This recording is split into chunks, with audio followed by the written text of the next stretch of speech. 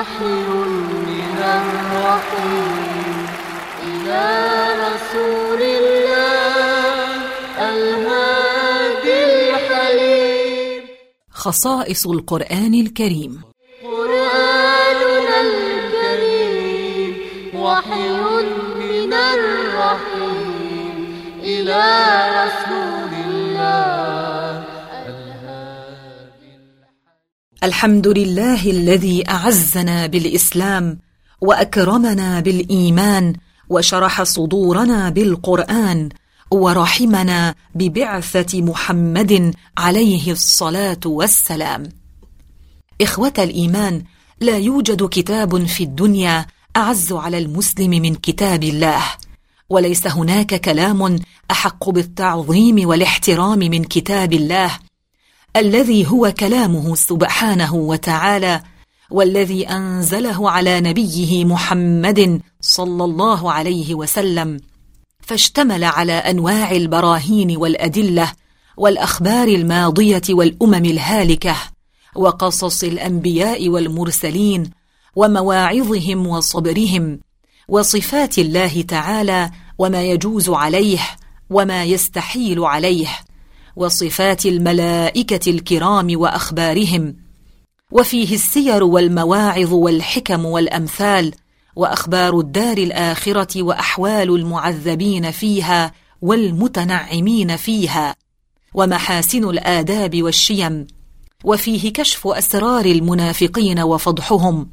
وفيه ذكر الأحكام من حلال وحرام، وفيه من الإعجاز والأخبار الشيء الكثير، فهو أي القرآن العظيم الكفيل بعلوم الشرع، وهو كلام رب العالمين، ليس من تصنيف بشر ولا ملك، بل نزل به الروح الأمين جبريل عليه السلام على قلب سيدنا محمد صلى الله عليه وسلم ليبلغه للناس.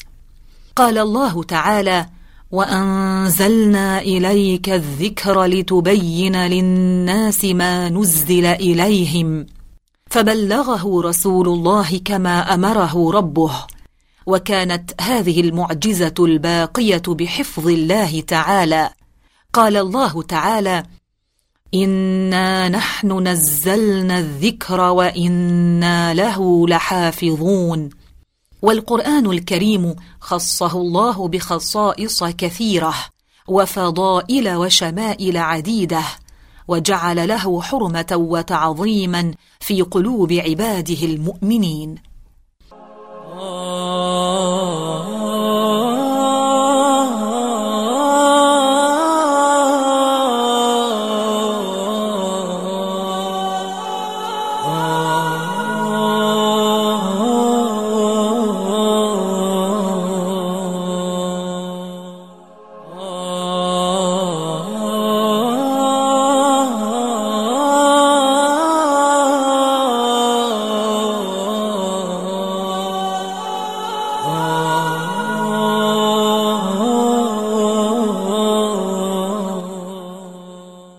إخوة الإيمان، نتابع كلامنا عن خصائص القرآن الكريم، ونتكلم في هذه الحلقة عن حكم حمل المصحف ومسه على غير وضوء. ومن خصائص القرآن الكريم أنه يحرم حمله ومسه لمن كان على غير وضوء، ولو كان جزءا منه، ولو لمس ورقه أو جلده المتصل به أو حاشيته، إلا لضرورة كخوف تنجسه أو ضياعه. ويستثنى من ذلك أيضا الصبي المميز، فإنه يمكن من مسه وحمله مع الحدث لغرض الدراسة والتعلم لمشقة دوام طهره، ولا يمكن الخادم الصغير من حمله لغير دراسة. واستدل الفقهاء على تحريم حمل المصحف للمحدث حدثا أصغر بقوله تعالى: لا يمسه إلا المطهرون، أي لا يمس المصحف إلا من كان على طهارة كاملة. وروي عن ابن عمر رضي الله عنهما أنه قال: لا يمس المصحف إلا متوضئ. وقال بعض أهل العلم بجواز حمل المصحف لغير المتوضئ، وحملوا الآية على أن الملائكة تمس اللوح المحفوظ، والأكثرون من أهل العلم على حرمة المس والحمل على غير وضوء. الله يا الله، الله يا الله يا الله يا. نتابع معكم مستمعين الكرام لنتكلم عن حكم ترجمة القرآن. ومن خصائص القرآن الكريم أنه لا يجوز ترجمته ترجمة حرفية إلى غير اللغة العربية، وإنما يجوز ترجمة معانيه إلى أي لغة كانت.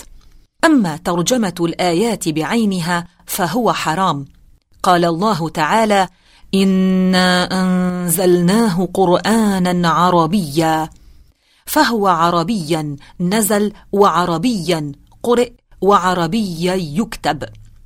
قال الله تعالى: ولو جعلناه قرآنا أعجميا لقالوا لولا فصلت آياته أعجمي وعربي.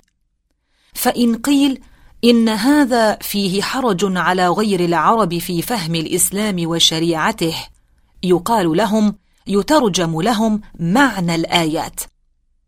أما كتابة المصحف بالفرنسية أو الإنجليزية أو غيرها كما فعل البعض في أيامنا فقد أساءوا ولم يسددوا خدمة للدين، لأن ألفاظ العربية تعطي معاني عديدة، وقد تكون هذه الألفاظ لا تعطي إلا معنى غير المقصود بالأعجمية. ومثال ذلك ما رأيناه في كتاب سموه المصحف الفرنسي، ومن جملة ما فيه عند قول الله تعالى: الله نور السماوات والأرض، كتبوا بالفرنسية لوميير، ومعناه بلغتهم الضوء. وهكذا ورد في النسخة الإنجليزية، حيث أنهم كتبوا the light.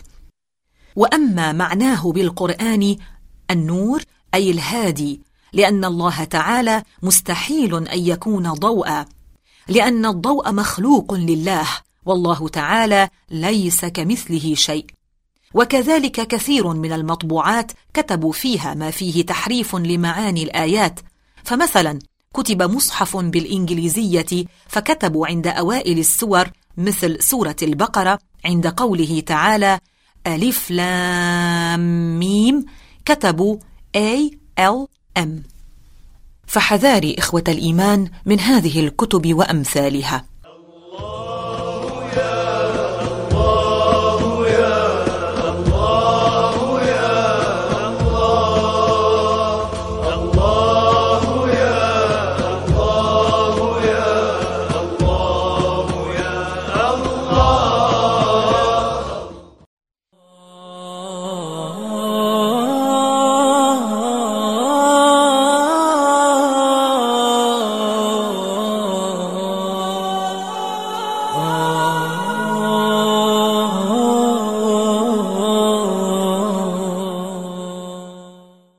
بهذا نأتي على ختام حلقة اليوم.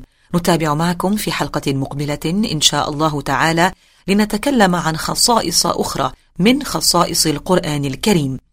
اللهم اجعل القرآن العظيم ربيع قلوبنا وجلاء همومنا وكروبنا، واجعله شاهدا لنا ولا تجعله شاهدا علينا، وانفعنا به أحياء وأمواتا يا أرحم الراحمين. قرآننا الكريم وحي من الرحيم إلى رسول الله الهادي الحليم.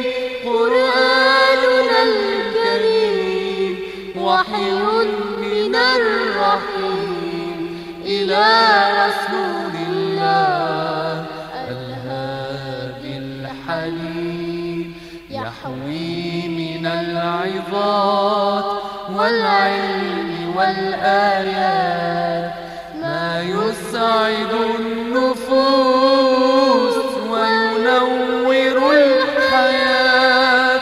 قرآننا الكريم وحي من الرحيم إلى رسول الله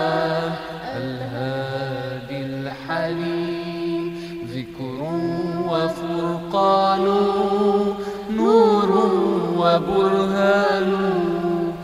قرآننا